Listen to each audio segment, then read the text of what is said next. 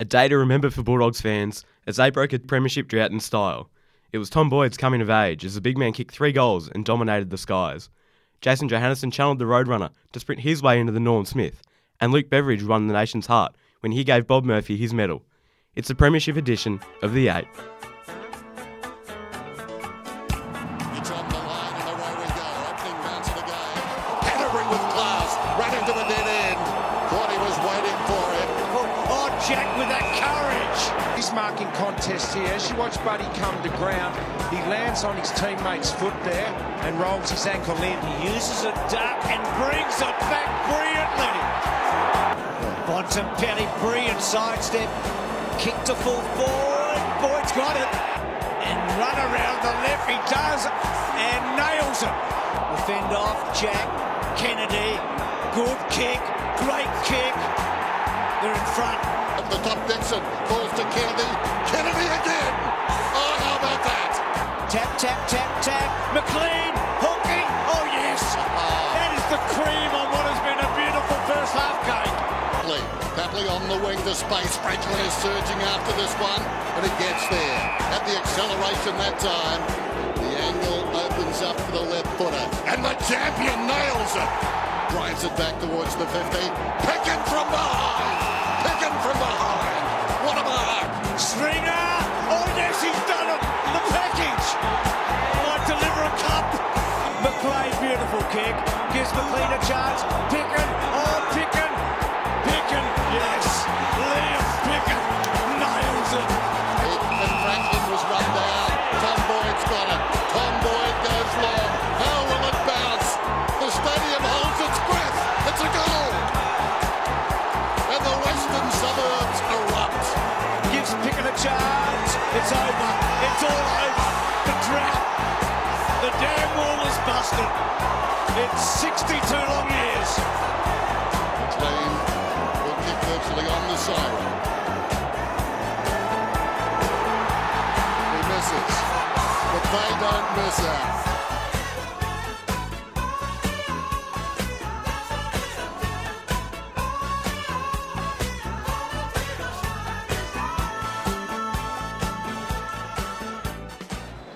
I'd like to get Bob Murphy up on the stand.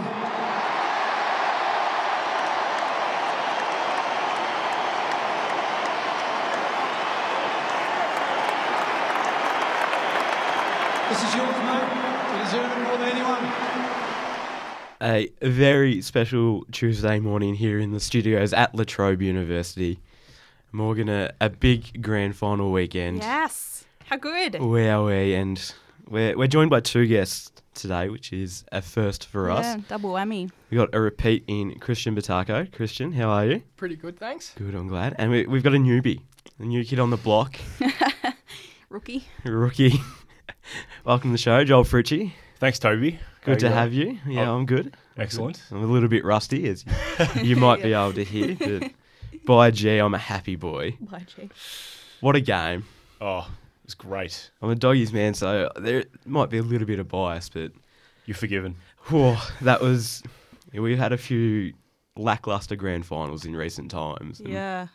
And this one really delivered, didn't it? And more. And more. Just every second I was hooked. It was probably one of the best games of footy I think I've ever seen. It was up there. Yeah, definitely. there was so many Forever, different yeah. stories and different acts to it. Like that first quarter, the first 15 minutes, basically there wasn't a goal and it was just everyone was throwing themselves at the ball. Then the second quarter, all of a sudden, it opens up into one of the best quarters of the season. It had everything, Didn't it? Even down to Dennis retiring. Yeah. You know? Moment of silence. Yeah. The only sad sort of undertone of the day, I think. Yeah. Yeah. Because it was, even for the neutral at home, bloody hell, it was just so enjoyable. Yeah. Oh, and Bob, I guess, with the sad. Watching on replay, gee, Dennis had a good call as well. Yeah. He did it justice. Yeah. And there was a bit in that little highlights package we played before as well. Him and Bruce, that's a combination that will be missed for sure. Oh, absolutely. They were on fire. And they did that game justice. Yeah, 100%. The intensity of their call with the intensity of the game was fantastic. And it was just... I'm still speechless over it. It hasn't sunk yet. I don't think it's sunk in for anybody. How about Tom Boyd's game? Oh, Coming of age. I've been gushing over it ever since about 4 o'clock on Saturday. Halfway through the game, I was calling him Norm. well, he should have won it, honestly. In my I opinion, think he was best robbed. on. I think he was robbed. I thought he was the most influential. What did you think, Christian? I thought he was brilliant. The way, like, in the final series, he wasn't, like, clunking the ball. And then on Grand Final day, he just all of a sudden turns into this huge, like, this massive, like, what he is, and just clunks everything. And with the goal in the fourth quarter, the one that pretty much sealed the game, that was fantastic. It was a real coming of age. All of a sudden, there was confidence in his game. Yeah. He had a big game against the Giants, but that was rucking. He wasn't really taking marks. Yeah, he wasn't really. I think for me, it wasn't necessarily because a lot of people are saying the whole numbers game with this one of why JJ probably won. But for me, it was more intrinsic value. Oh, yeah, come off it. But everything he did was in crux moments of the game that really lifted the Dogs, and then suddenly they were 2 goals ahead. Yeah, I was something that really impressed me with Tom Boyd was towards the end of the third quarter. It was deep in the Dogs' 50. There was a couple of kick-outs the Swans had, and Boyd took 2 or 3 marks in the space of 2 minutes and just locked it in. And that was a pretty important period of the game. You felt exactly. If the Dogs go into three-quarter time with a lead, then they're well on top. They probably win. If the Swans are able to get out the back and kick a goal, then all of a sudden that momentum swings completely heading into the final term. Yeah, exactly. Now, I have a bit of a question for you guys. So a lot of people have pretty much ranked the Norm Smith based on JJ, obviously, Tom Boyd, and Josh Kennedy. How did we rate his game? Well, I actually thought Josh Kennedy faded in the second half. Thank you. I think he was phenomenal in that first half, but I think as Sydney faded, I think he was almost a metronome of that. Yep. Yeah. He just went away, and so did the Swans. The Bulldogs really got on top everywhere really, and it started in midfield. Yeah. I thought his first half was one of the best individual halves of the season. Yeah, he was absolutely. everywhere. He kicked a couple of goals. Yeah. He was getting so much of the ball, but the Dogs clearly changed something in the second, and his influence was completely nullified almost, with the exception of that early goal. Yeah, well, even when he did, like when he came out second quarter and did the whole 13 touches, 2 clearances, 3 inside 50s, 3 involvements, 2 goals. Like that is objectively a very good quarter for an individual. But like I said before, you take the numbers away from it, Sydney only managed to level at that point. And then the Dogs got on top of them again, starting straight off from half time. So, like, is it really that good? Yeah, and a big part of his second half was the contributors around him fell away as well. Kieran Jack, Dan Henry, Tom Mitchell were pretty good in that first half. A lot of those guys were non-existent in the second half. Obviously, Henry went off with that knee, but he obviously was unable to shoulder that load by himself in the second. That probably cost him the Norm Smith and almost his side the game as well. Yeah, and John Longmire said after the game that Sydney really lacked the contributors that the Bulldogs had, and I got to agree with him. I think those maybe your bottom 5, bottom 6 players, didn't really perform mainly in that second half. But if you're going to win a flag, you need your whole 22 to be up to the task. I think the Swans they took a risk playing some underdone players, even Tippett, Mills, and McVeigh. Yeah. All 3 of those really struggled to impact the game at all. I don't think that was necessarily a problem that they did that, though. Because I think Sydney played well. They were just completely outsmarted, outplayed. Yeah. If you look at the 2 teams in the final series that beat Sydney, they beat them at their own game. The inside contested midfield footy, getting it out of the centre and pushing it forward and giving the forwards first opportunities. And that's where they struggled, especially in the second half. Yeah, and like you said, those 2 games, the Swans have shown an inability to deal with that relentless pressure. The Giants and the Dogs both just kept going. They threw everything at them in the midfield and eventually they broke. I think that's something the Swans definitely have to work on because they've got such a deep midfield. They've got a lot of top-line talent. If they can't deal with that pressure, then there's a bit of concern for me. Yeah. The Dogs' game plan was just immensely good because, like, you look at Sydney's defence, they work a lot off picking off intercept marks.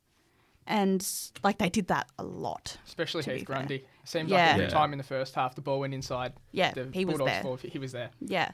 And, like, obviously that's happened because Bulldogs don't have a full forward, really. Yeah.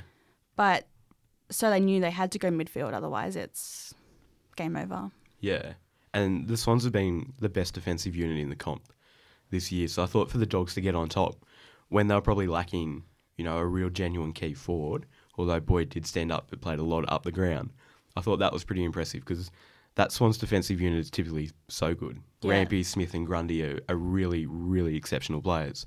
I thought they all had really good first halves as well, but in the second, their influence dropped again, along with the rest of the team. And I thought that really showed the Dogs had sat down at halftime and worked out what they had to change, and they'd gone out and done it.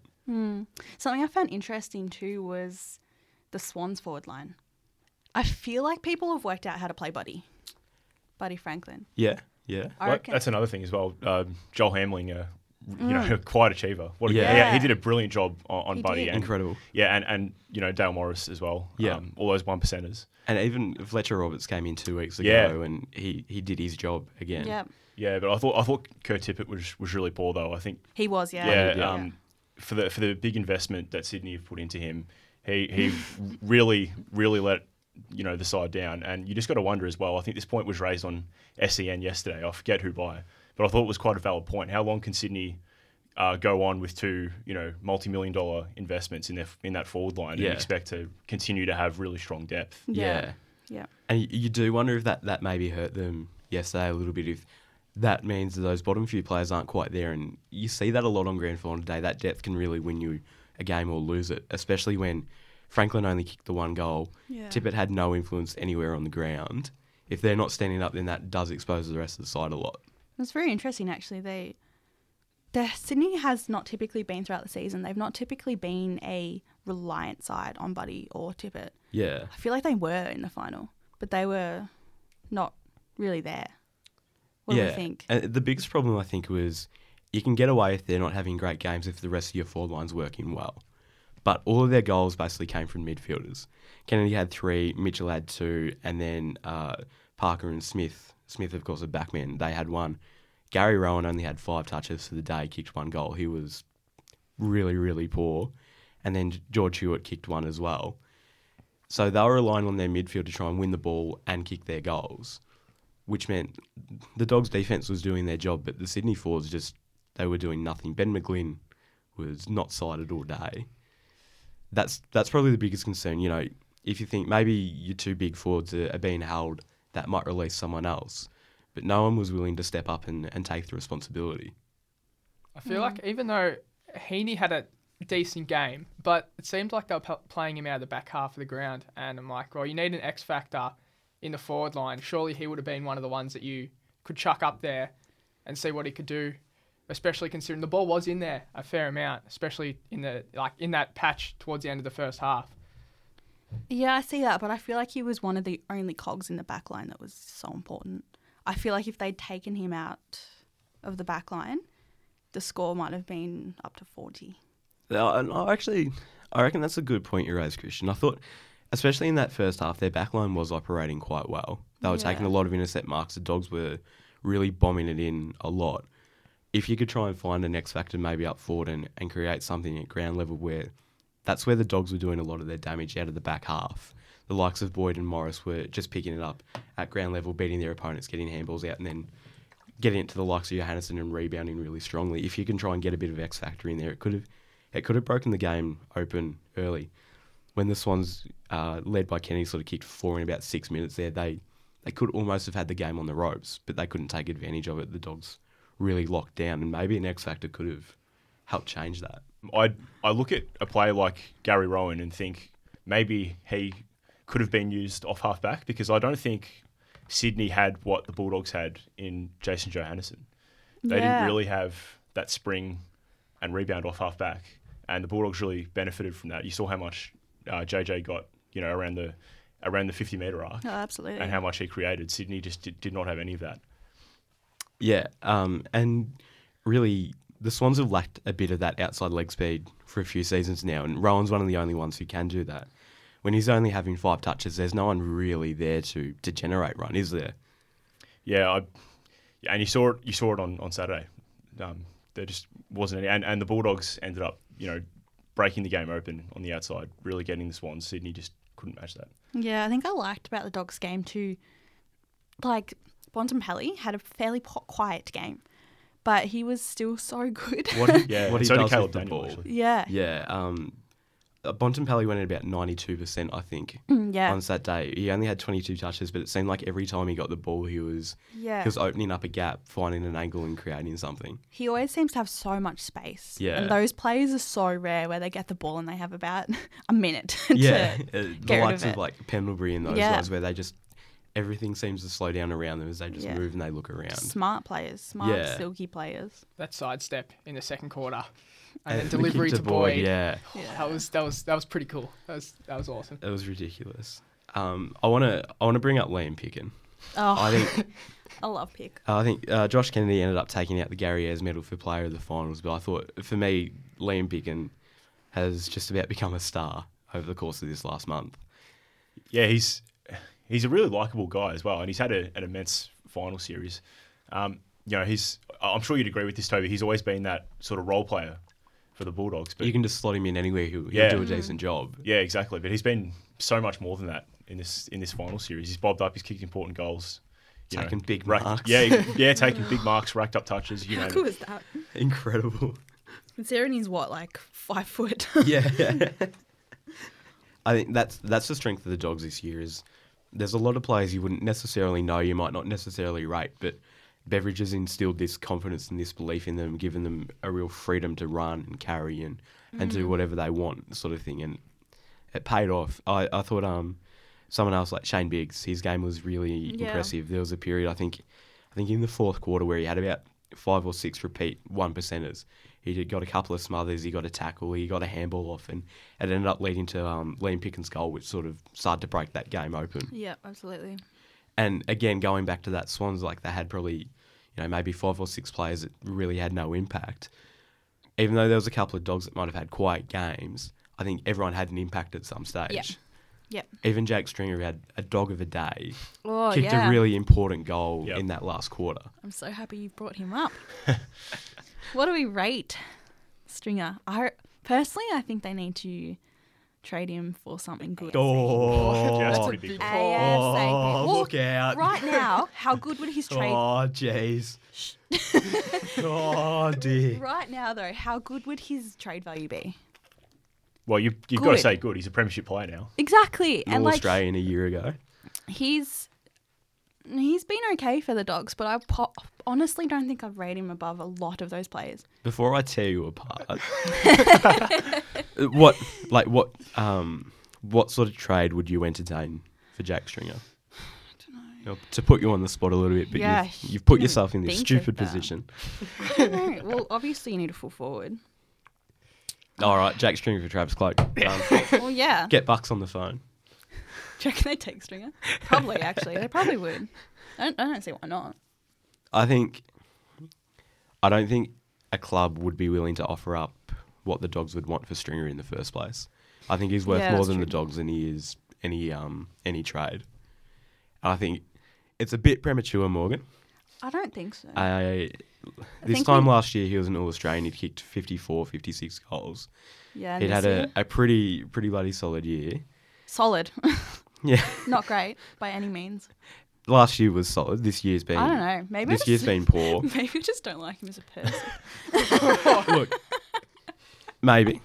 He- Sorry, Jake. a little bit of arrogance about him. I think he'll bounce back pretty strongly from this year. Do you reckon? I think it'll be Yeah. a bit of a wake-up call. He got dropped back to the VFL. Beveridge has shown that he'll take, no excuses, no prisoners. Yeah, he Everyone's has rated shown the that. same. I don't think... I just don't want it to turn into a North Melbourne situation where they're clinging onto these players that aren't that good. I feel He like is young though. Those Yeah, more players were on the edge of retirement. I'm getting so much crap. Oh, I love that you've generated a bit of discussion there, though, Morgan. So no one agrees with me? Just No. No? I think you need some big personalities. Yeah. Even if Jake Stringer is terribly inconsistent, I think he's for comparison purposes. I think he's like a better version of Stephen Motlop. Yeah. Yeah. Oh, yeah, I see That's- that. Yeah. Yep. Cool. That's fair. A I better thought version. I thought also Stringers, I think it was his third quarter against Hawthorn, was his best quarter of the year and probably one of his few good ones. But I thought that almost won the Dogs the game. He came to life for the first time in a long time against the Hawks there. And Yeah, that was a good game for him. But other than that, he has been very disappointing. But you think that's something you hope that over the off-season he's really willing to put in. Yeah, right. So it might be a bit premature. Yeah, it's too I early would to give write him him off, but there is maybe concerns. Next year. I think questions definitely have to be asked of him. I agree. You have to sit down with him and go, Mate, what's up? You've really got to want this and work hard for it. Yeah, that's the thing though, is I feel like every other Bulldog is working head over heel for this, and he's just kind of almost not working hard, but he's not. Yeah, I thought before he got dropped in the month or so, he was carrying that shoulder injury, but he didn't look like he was willing to do the small things like chase and go up for marks and stuff like that. I think since coming back, he hasn't played great, but that has improved. Yeah, so that's true. That is a positive. And he did say that off air before about he was working hard in that grand final. He was working real hard, even though it wasn't a great game for him. He's working at least, and that's a positive. Yeah. You hope that if he keeps doing it, it'll click at some stage. Yep. I want to talk a little bit about what Sydney have to do maybe over the off season. Like, is this the end of the road for them, or are they set to come back and have a shot again next year? Well, it's a tough one because they've still got so many players, so many great players in the peak of their careers. Yeah. And they've got a lot of good young players coming through, like Callum Mills, Papley. How good was Pap actually? Yeah, Papley was insane. Yeah, he's had a really good season, really good finals as well. Yeah. I don't know if I'm just overreacting or being too harsh, but you do wonder about these massive players like Kurt Tipper just taking up huge chunks of the salary cap.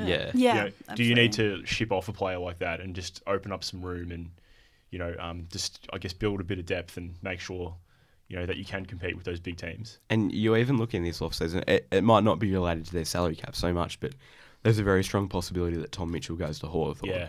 And he was one of their better players on the weekend and throughout the finals series. They need to keep him. He was integral in the finals, and that's a little bit of a concern if he leaves as well. And that for a while there, they were a bit of a final specialist side, but last year they were knocked out in straight sets. They've lost 2 grand finals in 4 years now. You wonder what that is. Is that attitude? Is it mental? Or is it just maybe they haven't quite built that list right? I think it's just a changing environment. Like when you've got teams like the Bulldogs and the Giants, both really young sides, really quick sides using the outside. Coming up behind them in the finals, they both blew them out of the water. I think maybe it's just a style thing. Maybe John Longmire's got to maybe tinker a few things. Yeah, that's a great thought actually. That's a great shout, especially because they, the last final series have been so similar. Like it's always been Geelong, Hawthorn, etc., etc. So yeah, they probably are used to the same old. And you probably look at their game plan. I don't think it's changed much. It's probably not that different. No. And because they've always worked off midfield. Yeah, they haven't always had a great deal of outside run. Gary Rowan's been one who has injected that. And they've always been probably, in recent times, a little bit reliant on those tools to feed that from the midfield. Yeah. I think they really do have to look at injecting a little bit of speed and a bit more youth. Callum Mills and Aaliyah and all those guys, they'll be much better for this season next year. What do we think of Aaliyah not playing? Would have he been good? Crucial? Fantastic? I don't know if he would have been crucial. I think he would have been an improvement. But where Sydney got beaten probably wasn't their tall defence. Yeah. So he would have improved Either or. It's a bit, Yeah, and I think too, like he as all the Sydney defenders are, he works a lot off that intercept marking as well. Yeah. And like that wasn't working. So if you're not set up further up the ground and winning the ball there, then you're always going to struggle in your other facets of the game. Yeah. So I think their problems definitely were more pronounced elsewhere than they were with the absence of Aaliyah. But obviously any time you're missing, a best 22 player, you're going to suffer for it. Yeah, true. I have a quick question. Well, could the Tom Mitchell, if he does leave to Hawthorn, could it be sort of like a blessing in disguise? Because their midfield is very one-paced. They don't have that X factor in their midfield. Could that free up, maybe, if they do need it, some cap space to bring in that outside runner like Andrew Gaff type? Not saying they'll get him, but like Andrew Gaff type, Isaac Smith type, someone who can break the lines in that midfield specifically. Yeah, it's interesting. I wonder if, I know he wants to go to Western Australia, but I wonder if Sydney maybe look at a Brad Hill. I think he fits that bill pretty nicely. Yeah, the type of person they need. Yeah, quite good by foot, but also just lightning quick and break lines. Yeah, I think that is the type of player. And yeah, you might be right. That could be a blessing in disguise. Because Mitchell will probably, if he's to stay at the Swans, he'll be on a lot, and that will, fill out their cap space, I would have thought. Yeah. So if they do lose him, then maybe they can try and fix that. And they do have a very one-pace midfield. But they do, what I do like about their midfield is they have the ability to go forward and kick goals. So I think if they can find a bit of precision by foot as well, and try and bring their forward line into the game a bit more, then that'll be a big improvement for them. I agree with all, except for the X Factor thing. Okay. Because in my opinion, they have a trio X Factor. Yeah. Hanbury, Parker, Jack, I guess. Oh yeah, sound a bit more confident about that next time. Yeah, I know. Sorry, Kieran. No, but they're fantastic players. Kieran Jack had a bit of an almost game on the weekend, didn't he? He had two gettable shots at goal, and they both just missed. Yeah. Hanbury, I don't think it helped that what did he do? Second half. Yeah, it was. I It was think very it poor was in the second half. Corked his knee or something. It might have been a medial. I reckon it was a not medial quite sure, impact. Yeah. Yeah. But obviously that doesn't help Yeah. when you can't run properly. Because I think he was on the sideline, and every time he went to He tried to turn. he couldn't. Yeah, and they were saying he's fine when he runs in a straight line, but as soon as he tries to turn, and he came back on and had a kick shortly after, and it went was about cooked. Yeah. 18 metres. 25 metres. Yeah. It didn't go anywhere. Yeah, and AFL is a game where you do have to twist and turn. So Yeah. Actually, I want to talk about the incident that happened Ooh, with him there, because there was a bit of discussion about the umpiring on the weekend. I want to there talk was, as always. in particular about the below the knees contact rule. On the weekend, I think it was just about officially the death of the rule. Yeah. Eastonwood, he went in hard, he went in low. Yeah. But there's a definite argument that can be made that said that is why the rule was brought in. I don't necessarily agree with the rule, but they brought it in because of incidents like that. Gary Rowan broke his leg when someone went in hard, went in low, got him in the knee. The same thing happened with Dan Hanbury. It could have been a lot worse. Yeah. Could have happened to a few other players as well. There's a few instances where it got really close to happening again, and I was like, Yeah. if you've got the rule there, surely you have to use it. And as soon as they didn't pay it early on, then everyone's going to go in hard and low. And it spiraled out of control almost. So- What's the point of having the rule if you're not going to pay it? So we're discussing the umpires, not the rule itself, but the umpires. Yeah, the umpire's interpretation of it on the weekend. Yeah, it's a hard thing though, isn't it, umpiring? It is. Because it's a lot is up to a complete interpretation. Part of this That's is one of them. why I have such a problem with the rule, is that from such a young age you're taught to go lower and to go harder than your opponent to win the ball. Exactly. But you're almost being punished for the other player taking a step back and not getting down to it. Yeah. And there was a lot of times on the weekend where there was two players that went down that low and collided, and it's fine. Yeah, I mean, I absolutely hate the rule, but I guess by the letter of the law, they were probably there. And I think that one with Dan Hanbury was probably the most pertinent one. And it actually reminded me of why the rule was brought in. When Yeah. I think it was Lindsay Thomas. We went for that massive slide. Not that it was intentional or anything, but took out Gary Rowan's legs. Yeah. That was kind of reminiscent of that. Obviously, it was a much drier, surface. But Yeah. I think in that situation, that's probably, when it could be applied. I think, as you said, Toby, if they're not going to pay it, if they're not going to pay those ones, then it's probably on its death knells, that rule. Yeah. I'd also like to hear your thoughts about the umpiring in general on the weekend. Like I said, there's been a lot of discussion. Christian, I want to start with you. What did you think? Did you think there was a strong bias towards the Dogs? I think a lot of the ones that were called were there. It was more the ones that weren't paid for Sydney. There was a lot of occasions, well, from what I saw anyway, where there was a lot of holding the mans that could have been paid. There was a few dropping the balls but then again, that rule is pretty much obsolete at the moment as well. I feel like, it was the ones that were missed for Sydney, not so much the ones that were paid for the Bulldogs. Yeah. Joel? It happens. Tough luck, deal with it. It happens so many times. It's just the nature of the beast. That's just the way I saw it. I thought it was fun. Yeah. I thought there might have also been a little bit of the Dogs often got first hands on the ball. Yeah. When you're getting Yeah. first hands on the ball, If you're you're gonna first win in, free then- kicks. And they should be rewarded for that, exactly. Yeah. I thought it was completely... I thought the umpiring was, fine. was solid. The biggest problem was there was probably maybe 3 or 4 big decisions that didn't go Sydney's way, and they're the ones that really stand out. I think there was a one to McLean, and he then got a 50 after it that was a bit, might not have been there. When they stand out that badly, then obviously there's always going to be a bit of chatter. But I think the whole umpires favouring the Dogs was a little bit over the top. Done. Yeah. People need to...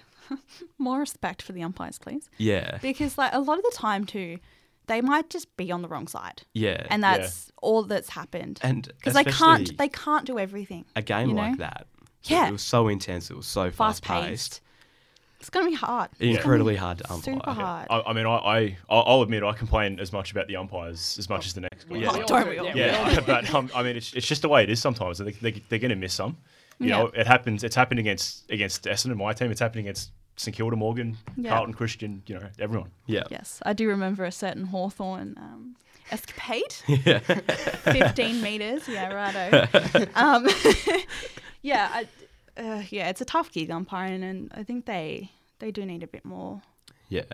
accolades. A little bit more leniency as well. And I think like this crap about it coming up again the next day, like, oh, what if this had happened? Yeah. The fact is it didn't. Yeah. So there's no point bringing it back into the media. It's not often that the grand final winning side doesn't have a bit of luck on the day, Yeah, whether that be yeah, umpires or a absolutely. lucky bounce or that sort of thing. Yeah. I think it's a bit over the top. Yeah, just leave it alone. It's done. Like, Yeah. they're not going to go back, look at those things and go, oh, maybe they would have kicked a goal. Okay, Sydney win now.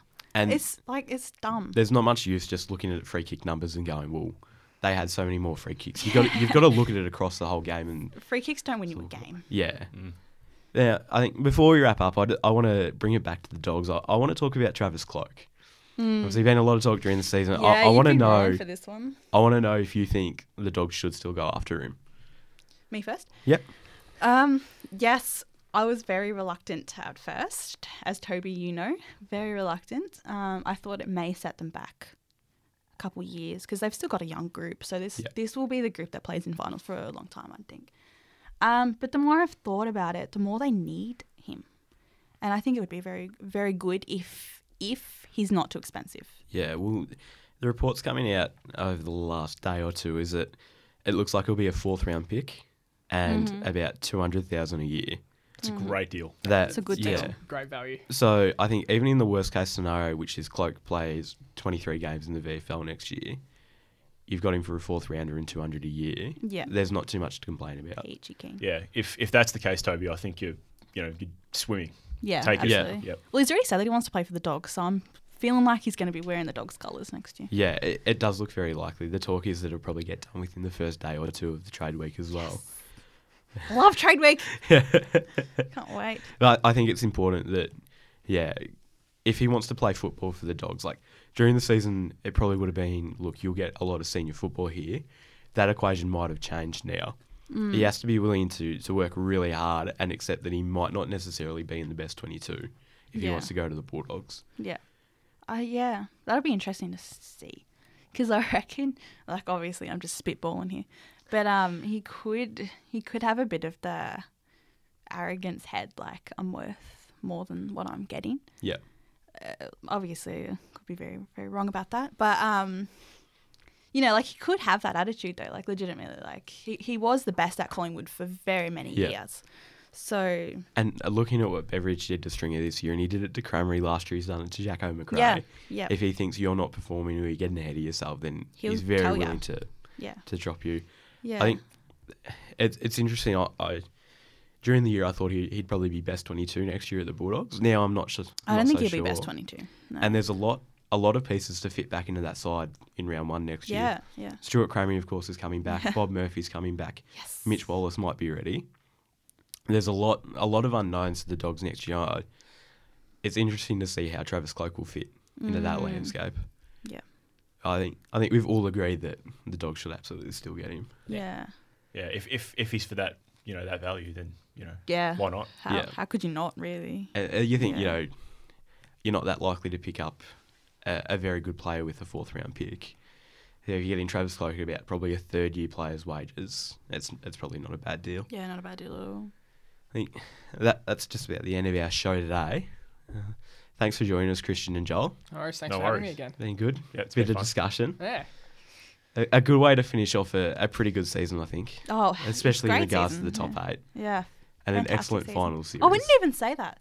They won it from 7th. The Yeah. first team to do From that. 7th. The first team to do that since the new 8 has been in place. Yeah, and I think it was also the first team to win that many in a row since Adelaide in 97. Yeah. So, It's an insane.